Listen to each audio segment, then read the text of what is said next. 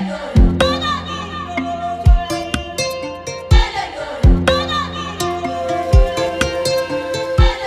afternoon, ladies and gentlemen, members and guests.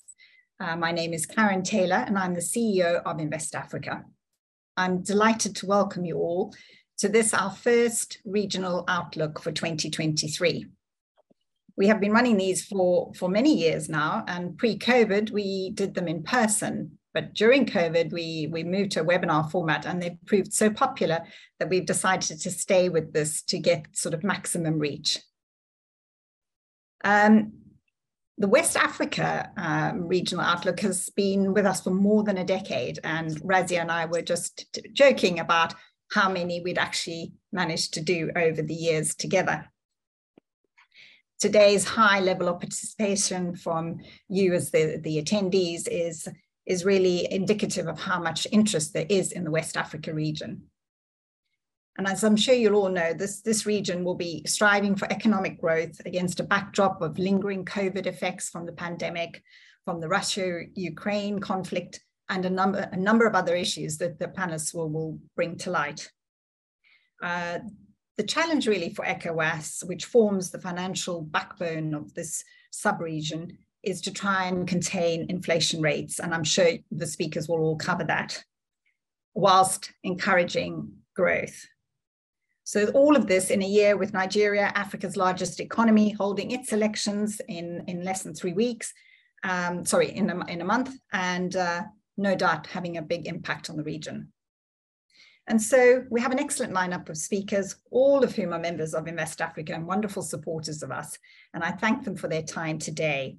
They're going to be led by Bola Tinubu, partner from DLA Piper in Nigeria, very capable hands today. And so just before I hand over to Bola, can I just remind you, please keep yourself as attendees on mute and off camera during the presentation. And do let us have your questions. There will be time for short Q&A afterwards, so send them through to the chat. And finally, our event is being recorded and we will share that with members afterwards. So just to make you aware that that is the situation. And on that note, Bola, I'm going to hand over to you and thank you very much for chairing our discussion today. Thank you, Karen. And hello, everyone, and a very warm welcome to you all. I want to thank you for making the time to join this very important conversation. And it's my pleasure to be the moderator for this session on Invest Africa's 2023 Regional Outlook for West Africa.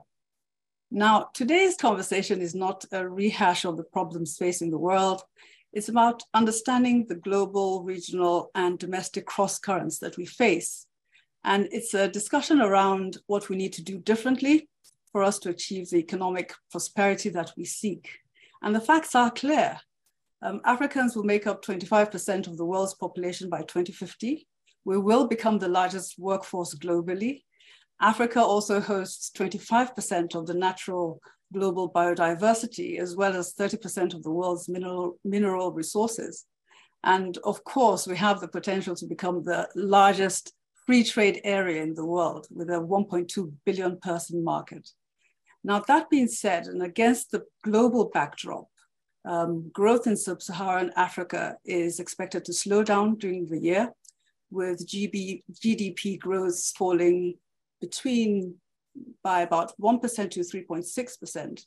Food and energy prices continue to rise, and public debt and inflation are at levels that have not been seen in decades. So there are a number of questions that we have to ask ourselves. So to what extent are our fortunes inextricably linked to the global slowdown? And what are the bold priorities that we must pursue this year to achieve that high growth, or that high quality growth that we need, not only to prosper, but also to be resilient? So these are the issues that we're going to be delving into today, and which will provide us with a strong signpost of the business environment that we can expect in the region this year. So it gives me very great pleasure to welcome three very highly regarded panelists today. So joining us, we have the Chief Economist and Head of Research, Africa and Middle East, Standard Chartered Bank, Razia Khan, with over 2 decades of experience covering emerging and frontier markets. She serves on the Presidential Economic Advisory Council of South Africa, as well as a host of other high-profile appointments. She's a very well-known commentator in the region. Welcome, Razia. Thank you, Bola. We also have Aurelian Mali with us today. He is the Vice President Senior Credit Officer, Moody's Investor Service. He has been at the forefront of Moody's growing footprint in Africa and acts as the firm's expert in Africa as sovereign lead or backup analyst for almost all sovereign issuers and multilateral development banks rated by Moody's in Africa. So it's great to have you here as well, Aurelian. Hello. And joining us today as well is Zainab Animasham. She's a senior analyst in Control Risk Global Risk Analysis team, and she acts as an advisor to public and private sector organizations on political and operational risks across the African continent. Zainab has vast experience as a legal and risk professional, including her previous role at the Chief Investment Office at the Rwanda Development Board. So let's get straight into the discussion. And Razia, I'm going to start off with you. Now, according to the IMF in its last report on sub-Saharan Africa, the recovery that we started to see at the tail end of 2021 has been abruptly interrupted, and many countries are finding themselves pushed to the edge. And my question is this: how has the slowdown in global growth affected West Africa? And what is your general outlook for the region's economic trajectory over the medium to long term? Thank you, Bola. So you're absolutely right in that if we look at the vast amount of economic reports, the forecasts available, the focus has really been on the likely slowdown in global growth. We know that in 2021, even though many African economies were still impacted by the COVID crisis, not all had emerged from their COVID lockdowns. Even at that point, vaccination supply was slow to come through to the region. Nonetheless, the reopening of developed markets and the impetus that that gave to the pickup in global activity was a source of upside pressure on African growth. Many economies were able to benefit from being able to see this recovery in their exports, and this lifted growth prospects more generally. In 2022, we were hit by the dual shock. It became very evident that higher inflation in developed markets was not something that was necessarily transitory. It looked as though it was there to stay. It looked as though we were seeing inflation rates that developed markets hadn't seen for around 40 years, necessitating a very forceful policy response. There was also the impact of Russia-Ukraine, pressure on fertilizer prices, pressure on agricultural inputs, more exchange rate volatility, higher energy prices, higher food prices. And we know that these were conditions that had a significant amount of downside risk for many African economies, and the West African region was certainly not spared. But as I speak to you today in 2023, there is a sense that a shift is now underway. Yes, it's true that everyone is still on guard for the likelihood of a global slowdown. The World Bank and others talk about the fact that we may not be seeing the same per capita income rises across multiple regions that we had seen pre-COVID, that these are going to be difficult times, that even though markets have started to price in the likelihood of Fed easing later in the year, we're not out of the woods. We are going to be seeing a persistent tightening of global financial conditions. Everyone is just going to have to get used to that. And in the West Africa region, we know that this has been especially important because of some of the assumptions that underscored activity in the past. The ease of being able to tap international capital markets for the easy refinancing of debt obligations. We've seen very divergent outcomes. In Nigeria, the finance minister saying only today, no plans for new Eurobond issuance in 2023. Market conditions still don't necessarily allow for it. Nigeria would prefer to see much lower rates before it borrows internationally. In Ghana, of course, we've had a much more significant outcome already, with Ghana choosing not to continue to service its external debt. Ghana now seeking a debt restructuring under the common framework and sitting down with creditors to try to negotiate its way through this very difficult period. Now, there is an expectation, Nigeria elections, we've titled our report, our outlook report for this year, This Time is Different. The expectation that we are going to be seeing more deeper reforms underscoring a likely growth recovery. But we can't get away from the fact that the global backdrop remains very difficult and the challenges for the region will persist. No doubt we'll be talking about this in a great deal more detail.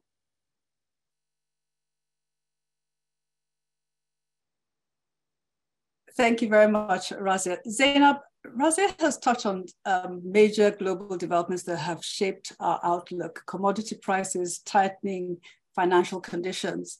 What would you say are the critical growth factors that we expect will spur West Africa's economic growth in 2023?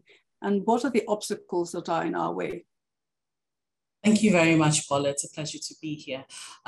Like you said, and like Razia said, in 2022, we saw, a lot of West African countries in the region struggle with, to respond to sustained economic shocks from the COVID pandemic and the Russia-Ukraine conflict. In 2023, we're likely to see African governments essentially trying to emerge from this by focusing on two areas. So one would be economic recovery and resilience, and Razia touched on that, which countries like Ghana looking to restructure their debt and trying to get out of the, the high levels of public debt situations that they've had over the last 2 to 3 years.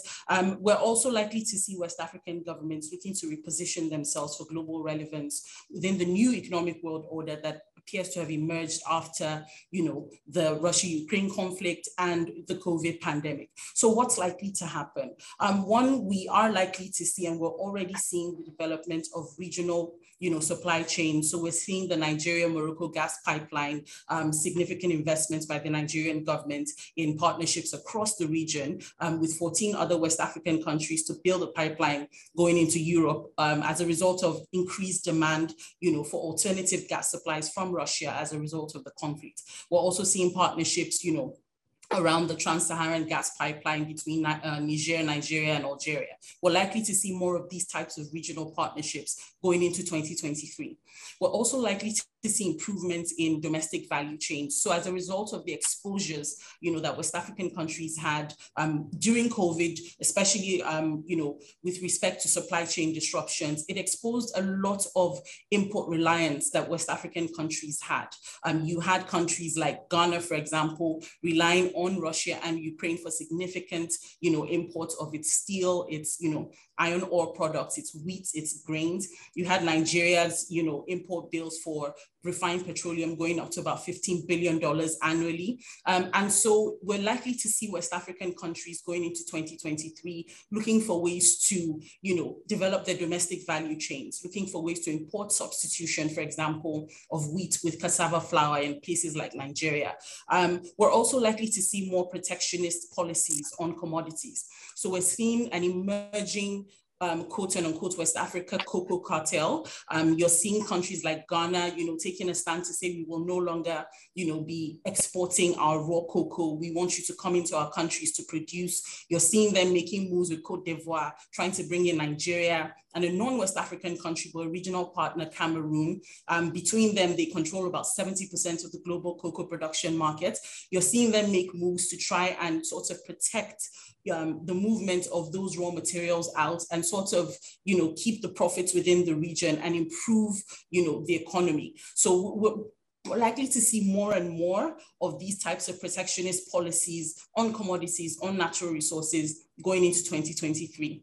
Now, in terms of what obstacles, there's several obstacles that West African countries will face. One, as Razia, touched on, sovereign financing constraints continue to be a challenge. A lot of West African countries, apart from Ghana and Nigeria, have faced high levels of public debt, with fewer revenue sources. So a lot of them, like Ghana, have been closed to international capital markets. They're finding it more and more difficult to borrow funds.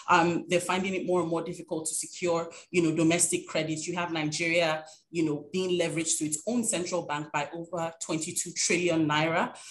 You're seeing dwindling domestic reserves from, forex-based revenue, commodities like oil and gas. Nigeria has that challenge also. You're also seeing struggles with, securing revenues from local tax net. That will likely be an obstacle going into 2023 for these countries' lofty goals. You're also seeing issues with political stability across the region. So we've seen a lot of citizen frustrations over persistent security issues, poor governance, cost of living challenges. We've seen protests, unprecedented protests in Ghana in 2022, almost 3 a month. We saw protests in relatively stable countries like Sierra Leone, and these are likely to continue on going into 2023 as citizens continue to express their frustrations. And these will likely continue to instigate the military transitions and the interventions that we've seen, in countries like Mali, Burkina, and Guinea. And also, we're likely to see, changes to the democratic transition. So we have the Nigeria elections happening next month, but we also saw, a lot of political changes in Senegal last year during their parliamentary elections. We're likely to see that in elections coming up in Sierra Leone this year and also Liberia. So these are also going to present obstacles, to the lofty goals and plans that most West African countries have. In addition to that, the security threats continue to affect, the ease of doing business across the region. We're seeing southward shifts of, terrorist threats from the Sahel region, Mali, Burkina, into coastal West Africa, Nigeria, Togo, Benin. These will continue to affect investments into the region. And finally, regional cohesion is also going to be a problem. So even though we have a lot of policies in place, a lot of lofty goals like the AFC, FTA, there's still issues around unified payments. There are issues around, currency, how to move your goods, across the region, free movement of goods and services easily, the currency controls across the countries, and also restrictive, regulations and regulators that stifle the movement of goods and services. So combined, these are obstacles that we will likely continue to see, sort of frustrate the efforts that most governments are trying to make going into 2023 to improve their economies. And I'll just hand over back to you, Bola. Thank you very much. Aurélien, turning to you, Zeynep talked about one of the obstacles being the potential debt crisis.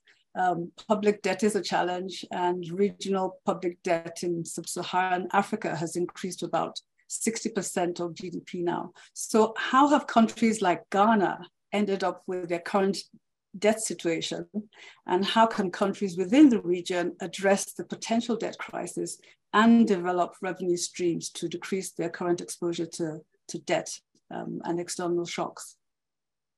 Thank you, Bola. Ghana is in default. They announced the restructuring of their domestic debt, and they extended for the third time now participation to domestic bondholder.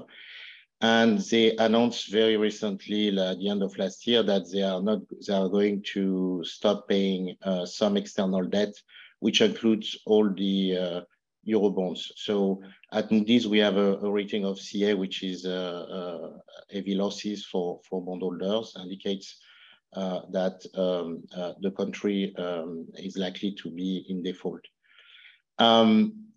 The situation of Ghana has been a long one. You need to go back to maybe 15 years ago to understand, because it's valid for many countries in the region.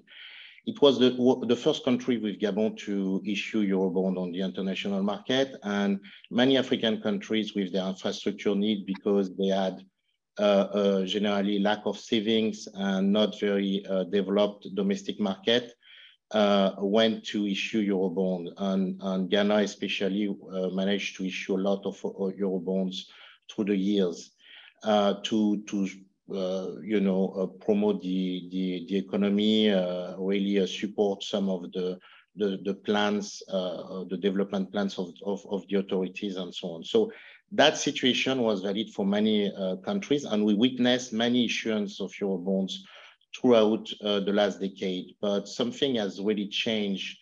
I would say it's the reappraisal of credit conditions with the increase of the Fed's international rates. And of course now, clearly the financing conditions that were prevalent for a decade are no longer available. And so many times we were asked this issuance of Eurobonds by frontier market countries in Africa, and we said the interest rates were very low, but these issuance were not tested in a sense that the country needs to be, or the borrower, the issuer needs to be in a situation, if the market is closed, to be able to honor the maturity when it's due. And Ghana found itself in a situation where servicing the debt through several shocks and very large deficit over the years, the interest payment were above half of the revenue of the government. So it was in a situation where debt dynamics were unsustainable. From the countries that issued debt during the past decade, Tanzania has defaulted, Ethiopia has defaulted as well. And the question for Ghana now is the loan fee negotiation with the creditors that are going to start. Based on historical records, it takes years to deal with this issue. In the case of Ghana, probably it will be a bit facilitated by the fact that most of the external debt is due to bondholders, and there is less diversity of creditors. But what is clear is that this situation, many other countries, in fact, in the region, are facing redemptions in the coming years. And therefore, the options that they will have to be able to repay is very important. Financing conditions will be difficult with all the shocks that occurred on the balance sheet of government due to COVID. Even last year, the energy and food price shock, the efforts made to support the most vulnerable household really continue to maintain large deficits and therefore large borrowing requirement for governments. So as long as this situation is going to persist and is going to persist, financing need will be very difficult for all the issuers in the region. And depending on also the resolution and what the terms are going to be applied through the common framework, there will be important information for many of the other issuers on the continent, and especially in West Africa. Okay. Thank you very much, Aurélien. Zaid, I'm going to go back to you. And what is clear from what everyone has said so far is that we do need to develop our revenue streams. So when you consult your crystal ball, what sectors and markets in West Africa offer the strongest investment potential? Thanks, Paula. So I think, first off, it's the primary opportunities still remain, in the extractive sector, and the primary opportunities still remain in, oil and gas for the West Africa region. Extractives continue to, present the strongest investment potential, due to sustained global demand and, foreign currency-based revenue opportunities it presents, to cash-strapped governments. Countries like Nigeria, Cote d'Ivoire, Senegal are doubling down on investments in the oil and gas sector. They're ramping up exploration and production activities across the country. We've seen in Nigeria, over the last month, we saw a $3 billion investment in the Kolmani oil fields in the northeastern parts of the country.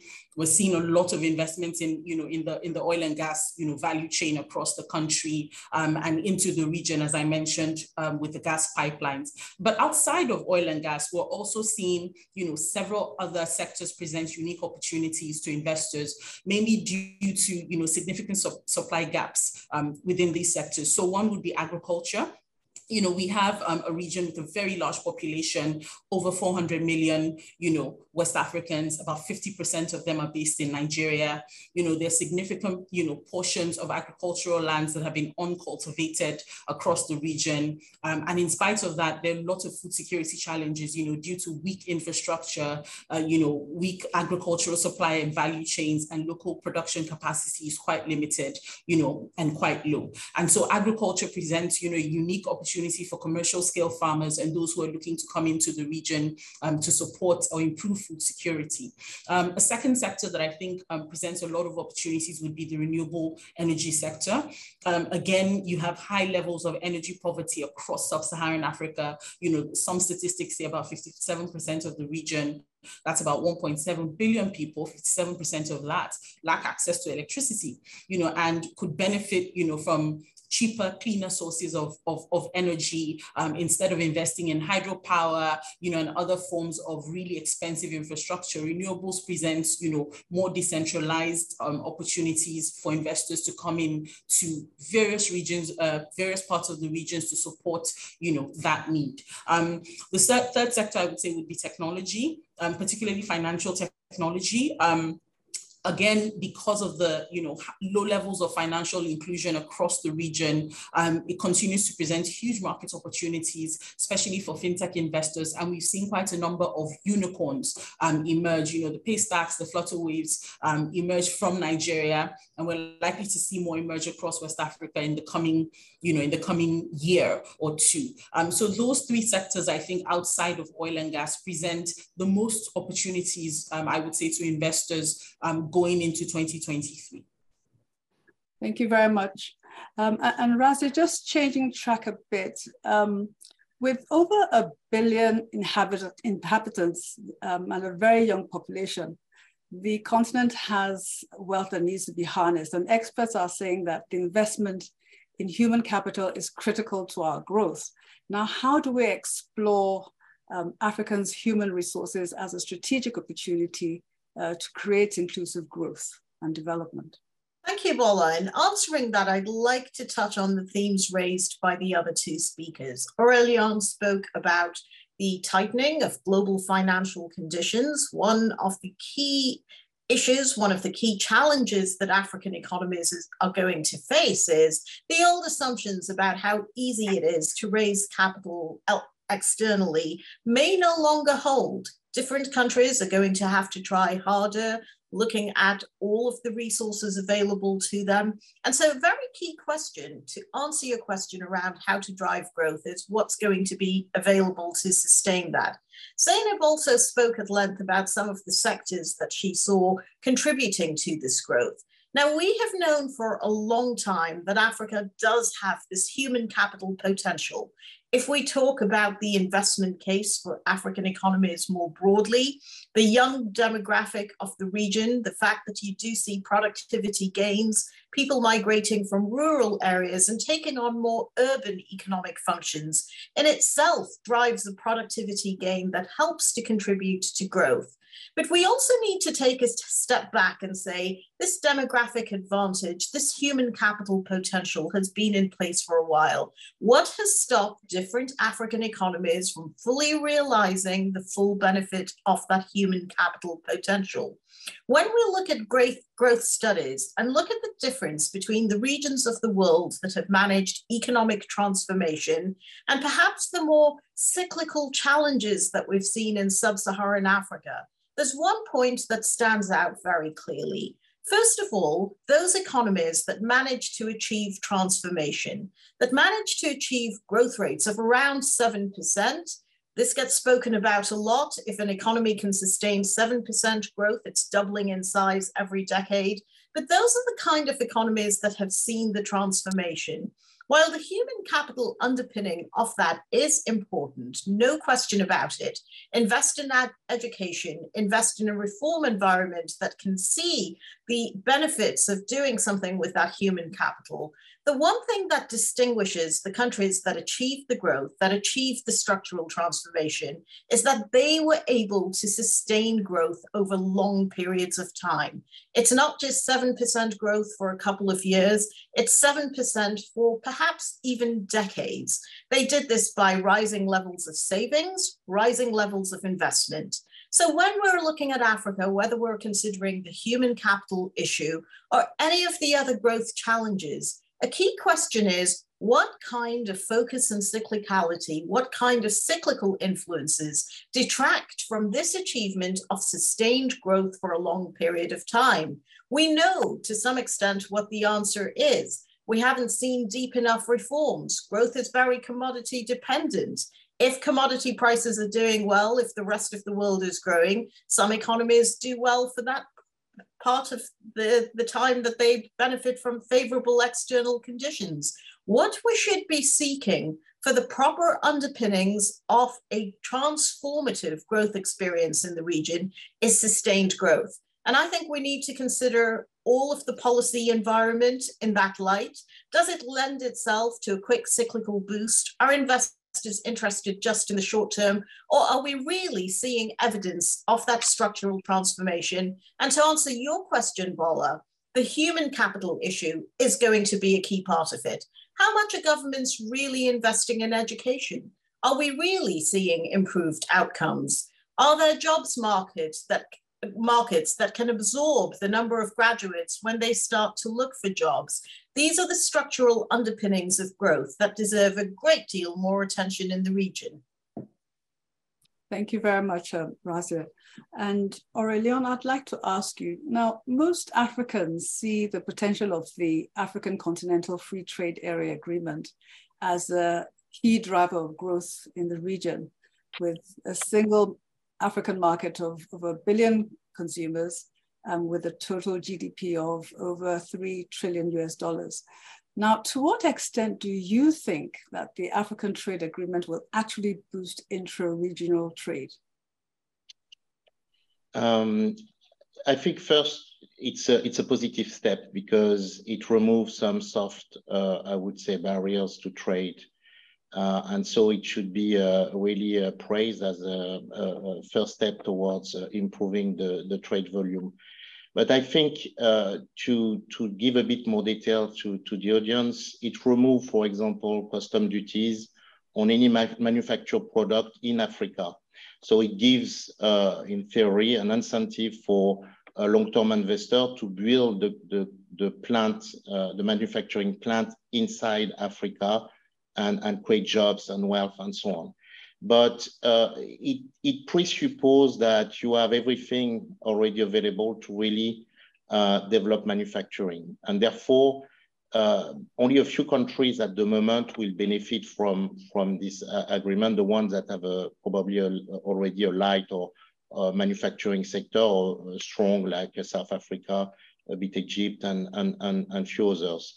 But if you now take a step back and you look at the very weak regional and intra-regional trade, even in West Africa and throughout the continent, you realize that there has been many trade zones created. You have the ECOWAS, the WAMU, the CEMAC, the SADC, and so on, and COMESA, and none have really boosted intra-regional trade because you have barriers that are physical barriers like infrastructure. If you want to develop a manufacturing sector, you need energy, you need human capital, like Razia explained, and the lack of logistics, transport, gateway to evacuate your production is really a deterrent for this investment and to the trade between countries.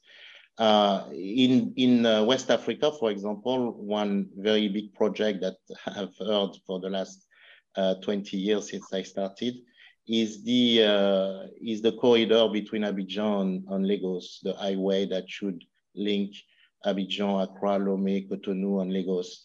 I'm sure that this probably this infrastructure will do more to develop intra-regional trade in the region than the trade agreement, at least over the short term, medium term. Thank you very much. And staying on with you, I'd like us to explore the effect of insecurity in the region on long-term investment. So what's being done to reverse the trends of rising insecurity, particularly those that are heightened by proxy wars in the sub-region? I mean, this is, you know, the situation in the Sahel for West Africa. I mean, the Sahel is a very large band. It goes from Senegal to Ethiopia. And so you have many countries concerned. and very hot, difficult areas in Mali, Burkina, Niger, in the north of Nigeria.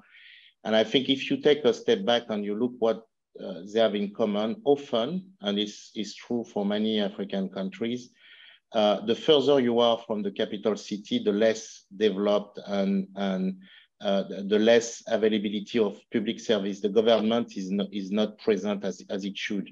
And so so many conflicts that were internal really morphed into violent extremism, especially after the collapse of the Libyan regime, the regime in Libya.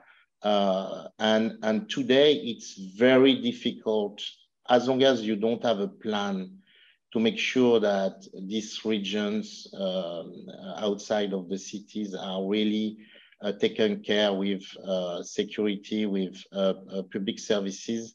It will be still a fertile ground for recruits among the youth from these violent groups. And therefore, you know, even France military machine with European support, American support, the size of the land is too big, and there are too many I would say failure and vacuum, I would say, that it's very difficult to see how it's going to be dealt with very quickly. We are talking about millions of displaced people, thousands of people that have been killed, and you get also a growing income inequality and development between these regions and the rest of their countries.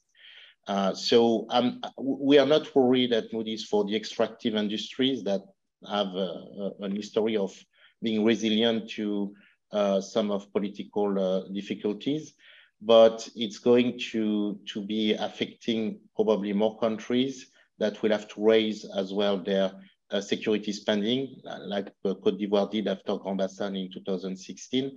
But many countries will have to really look at the development potential of the more harmonious development of their countries. Thank you. Zainab, now Nigeria is the biggest economy in Africa, and insecurity is certainly going to be one of the key challenges of a new Nigerian government. So can we look forward to Nigeria having a seamless political transition? And can we foresee a change to a government that will give credibility to policies as well as investments? Well, thanks, Bola. I think election years in Nigeria tend to be quite disruptive, you know, due to the high levels of political uncertainty that we tend to see ahead of, during, and immediately after elections. And 2023 is not likely to be that much different from what we've seen in previous years.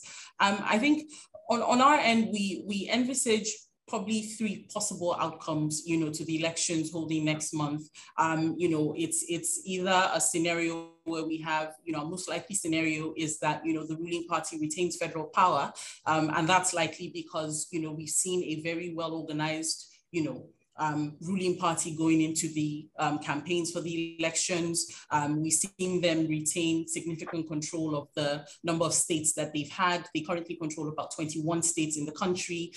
They appear to have, you know, retained that control compared to a less organized, deeply divided opposition party. To put into context, 3 of the 4 frontrunner candidates that we've seen going into the elections next month, this time last year, were members of the PDP. Today, we have just one, Atiku Abubakar. We have Peter Obi, who's the third force candidate, who has, you know, shifted to the Labour Party with his own supporters. We have Rabi Musa Kwankwaso, who has also left with his own supporters. That has made the opposition significantly weaker. And, you know, of those who are left, we also have about 5 of the 14 state governors that are left, you know, indicating that they would not be supporting, you know, the main opposition candidates, presidential candidates. So for us, the likely scenario is that the ruling party, you know, as a result of that weakened opposition, is likely, you know, to secure victory next month. But it is also possible that we seek a credible alternative, which is potential shifts in voting patterns.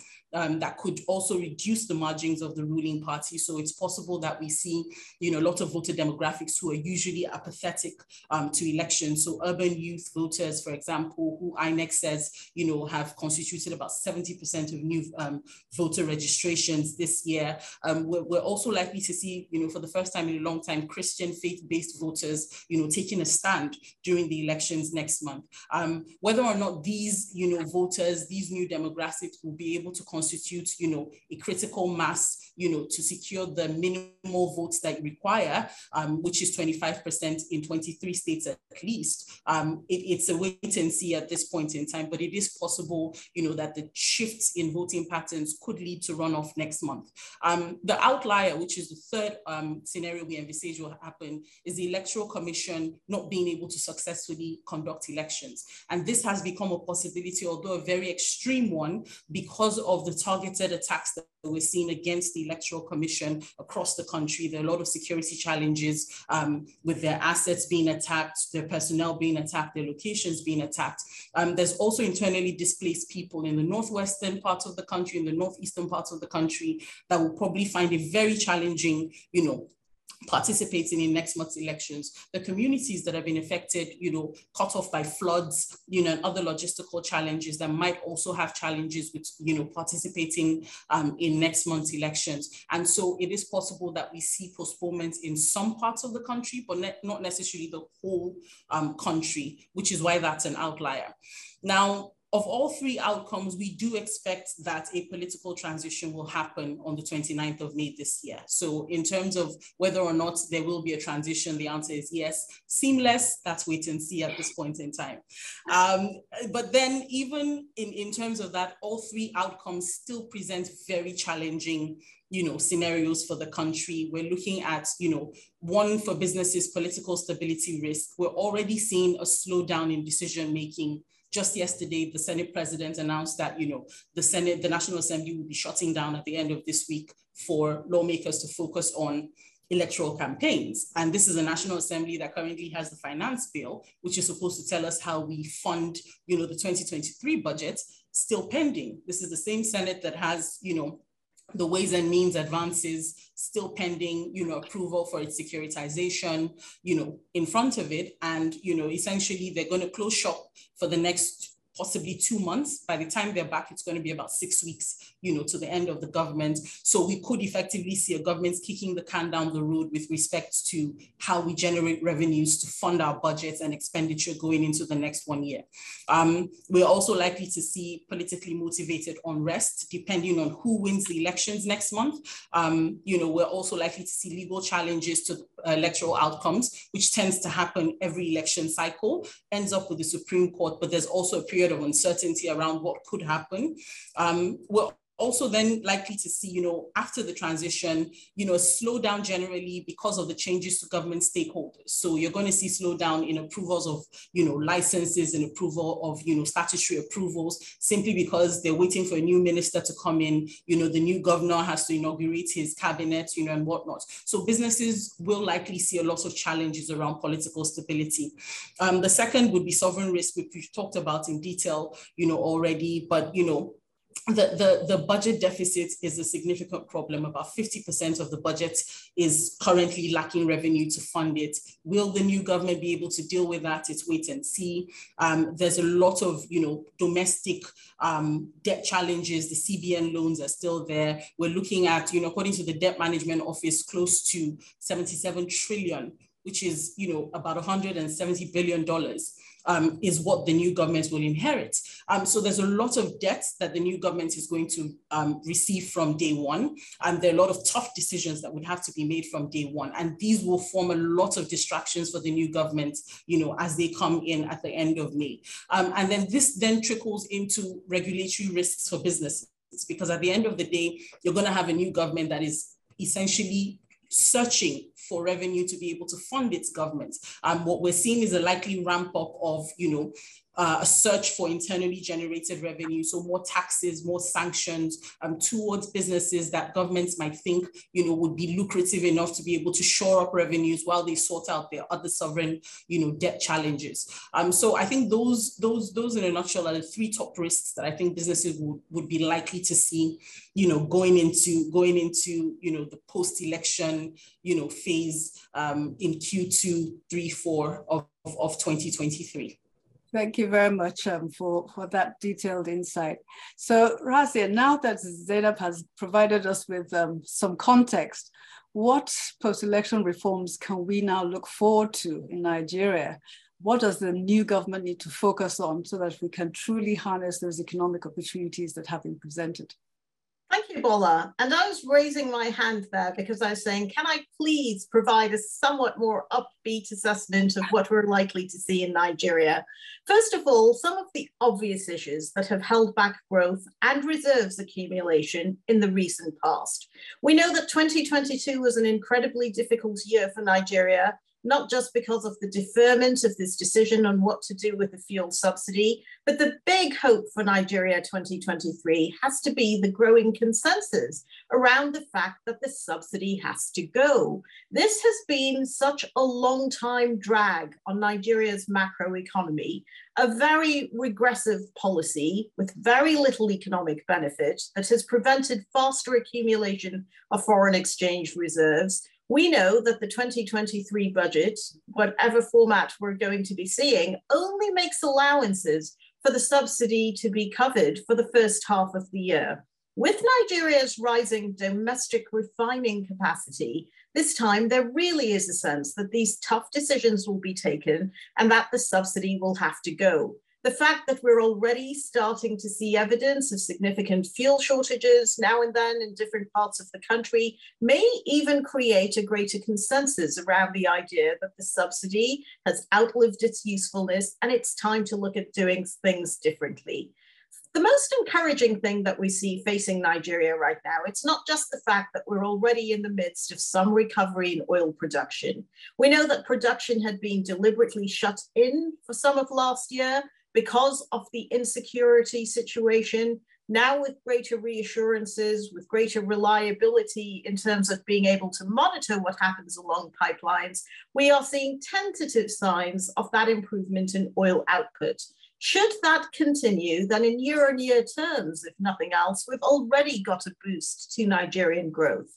But the unspoken part of what happened in Nigeria last year is the fact that even as we saw this sharp contraction in oil sector growth, the non-oil sector, despite all of the very many hurdles, the challenges of an FX situation that remained very difficult, the other constraints, rising inflation, the non-oil sector showed good momentum following the COVID crisis. And the expectation is that that can continue.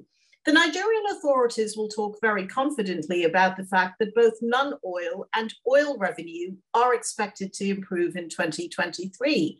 And there may well be substance to this. While businesses may complain loudly about the tax burden that they face, the fact is that Nigeria's revenue mobilization lags well behind many different peers. There is plenty of scope to raise more revenue in Nigeria without necessarily harming the business environment. But most important, some of the self-inflicted challenges to growth, some of these self-inflicted constraints on growth, foreign exchange policy being a very key one, not difficult to fix, with rising oil production, with better prospects for reserves accumulation, the expectation that this can go some way towards resolving those foreign exchange bottlenecks. It may well create a more positive, a more upbeat business environment in Nigeria. So I'd just like to play devil's advocate here and say, actually, maybe the outlook for 2023 is a little bit better than we assume. Yes, there is key political risk with the holding of elections, but perhaps, given the situation, there will also be the impetus for much faster tackling of reform, and we won't see a long drawn out process where nothing happens. Thank you very much indeed. And with that, we come to the end of this part of our session, and we'll go ahead to take some questions from the audience. And I see that there are a couple of questions that we have in the Q&A box. So I'll start off with the first one. And the first question is, how would the panel suggest that West African states escape so-called debt distress while still funding key domestic priorities, such as energy, access, and development? Who would like to take that? I will start. I think we don't give advice because we are Moody's is a credit rating agency. So, but there is no fatality. You have countries that have managed to keep control of their public finances. For example, we have a positive outlook on Côte d'Ivoire that has, during the previous years, issued a number of Eurobonds to, in fact, do asset liability management exercise to repay the coming maturities. And now they face a very benign debt service in terms of maturity of external debt. And they are focusing their effort on raising revenues, of course, the growth being very fast. So the one element that we really studied is the capacity to generate extra revenue to be able to prevent the deficit to get increasingly larger, leading to debt unsustainability. And it's true that the continent has suffered a lot of shocks with the COVID, and the countries were not as strong as the advanced economy to support their economies. And also the most vulnerable were hurt quite significantly during this period where you had restriction on movement, but also with the food and energy prices witnessed last year, witnessed last year. And it's clear that some countries were able to support some basic items, but at the cost of larger deficits. And so you see the difficulty being countries with not a lot of, I would say, fiscal space to face so large shocks, consecutive shocks. And there's still a lot of uncertainty. The infrastructure remains a big issue for development. And but keeping control on the public finances is absolutely important to be able to borrow in good conditions or favorable rates. Maybe if I can come in on that one. So what we've seen in the recent past with the adoption of common framework restructuring processes is this emphasis on the debt carrying capacity of different economies. And the question is, why was it that everyone lost sight at some point down the road of the actual debt carrying capacity of the economy? When capital is plentifully available, when it's easily available, easily tapped, maybe something goes wrong with the way risks are assessed, maybe something is going wrong with the pricing. We are fundamentally in a world where we've seen a repricing of that cost of capital. Whatever happens with inflation, even given expectations of more policy easing from major central banks, we're not that yet there in Europe. There could still be more Fed tightening to come before we actually get to the point where everyone focuses on easing. The fact is the borrowing countries are going to have to realize that we are in an economic environment that is fundamentally different, where interest rates have fundamentally reset at a higher level. And I think this will force that much more of a focus on the actual underlying debt carrying capacity of different economies. So there'll have to be a closer look at how to mobilize domestic revenue, how to mobilize domestic financing, as well as external financing, on all those important reforms that have probably slipped by the wayside in recent years are likely to be key areas of focus going forward, because suddenly there's the realization that growth is going to be a lot more difficult to come by, that the debt-fueled growth of the past, of the last decade or so, last decade and a half, is simply not going to be possible.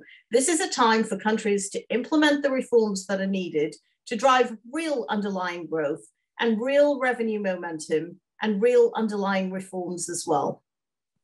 Thank you very much. Zainab, I'm going to direct the next question to you. It says, should we expect a major devaluation in Nigeria after the elections? I have to unmute.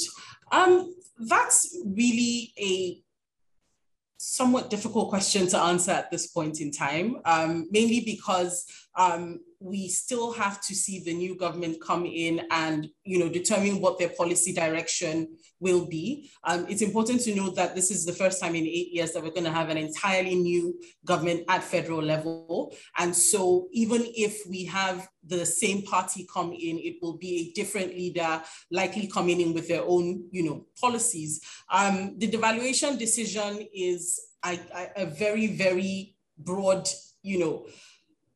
economic decision with far-reaching consequences. And so I would have to call wait and see on that at this point in time. I do know there's still, the central bank governor is still, as of yesterday, very much in office, but I'm not sure that it's a decision that can be taken without, executive approval. And that's likely to be something that we'll have to wait to see happen, after May 29th.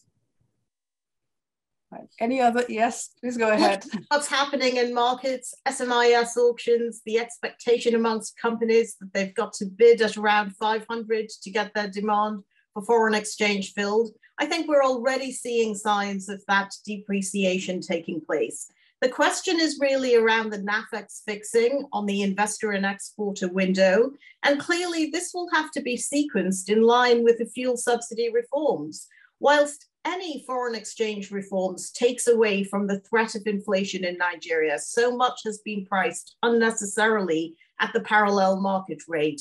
For fuel prices, the official rate is still important. So the suggestion would be a careful sequencing of reforms, but exchange rate depreciation, exchange rate adjustment to ensure a better functioning market, by all means. This is more likely than not.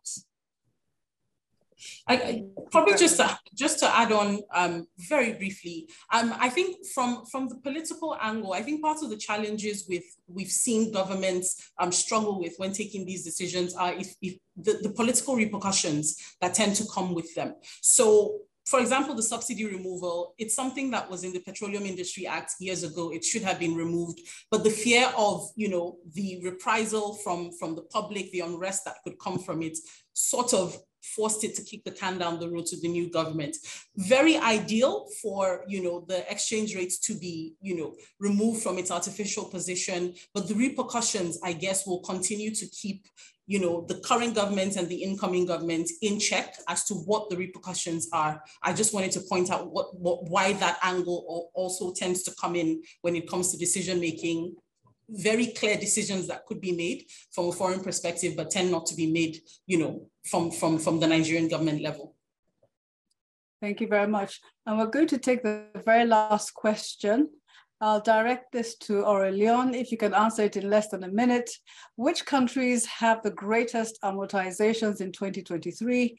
Do you think that some sovereigns currently rated in the B categories can face significant refinancing risks considering the current market conditions? I think we think that our ratings reflect the risks that we see in terms of the credit risk, so the capacity and the willingness of a country to pay its debt. So what is certain is market conditions will affect definitely the credit risk for a frontier market in Africa. We have, as I said at the beginning, a wave of issuance throughout the continent that are going to mature in the next few years. And most of the countries have already quite significant current account deficit.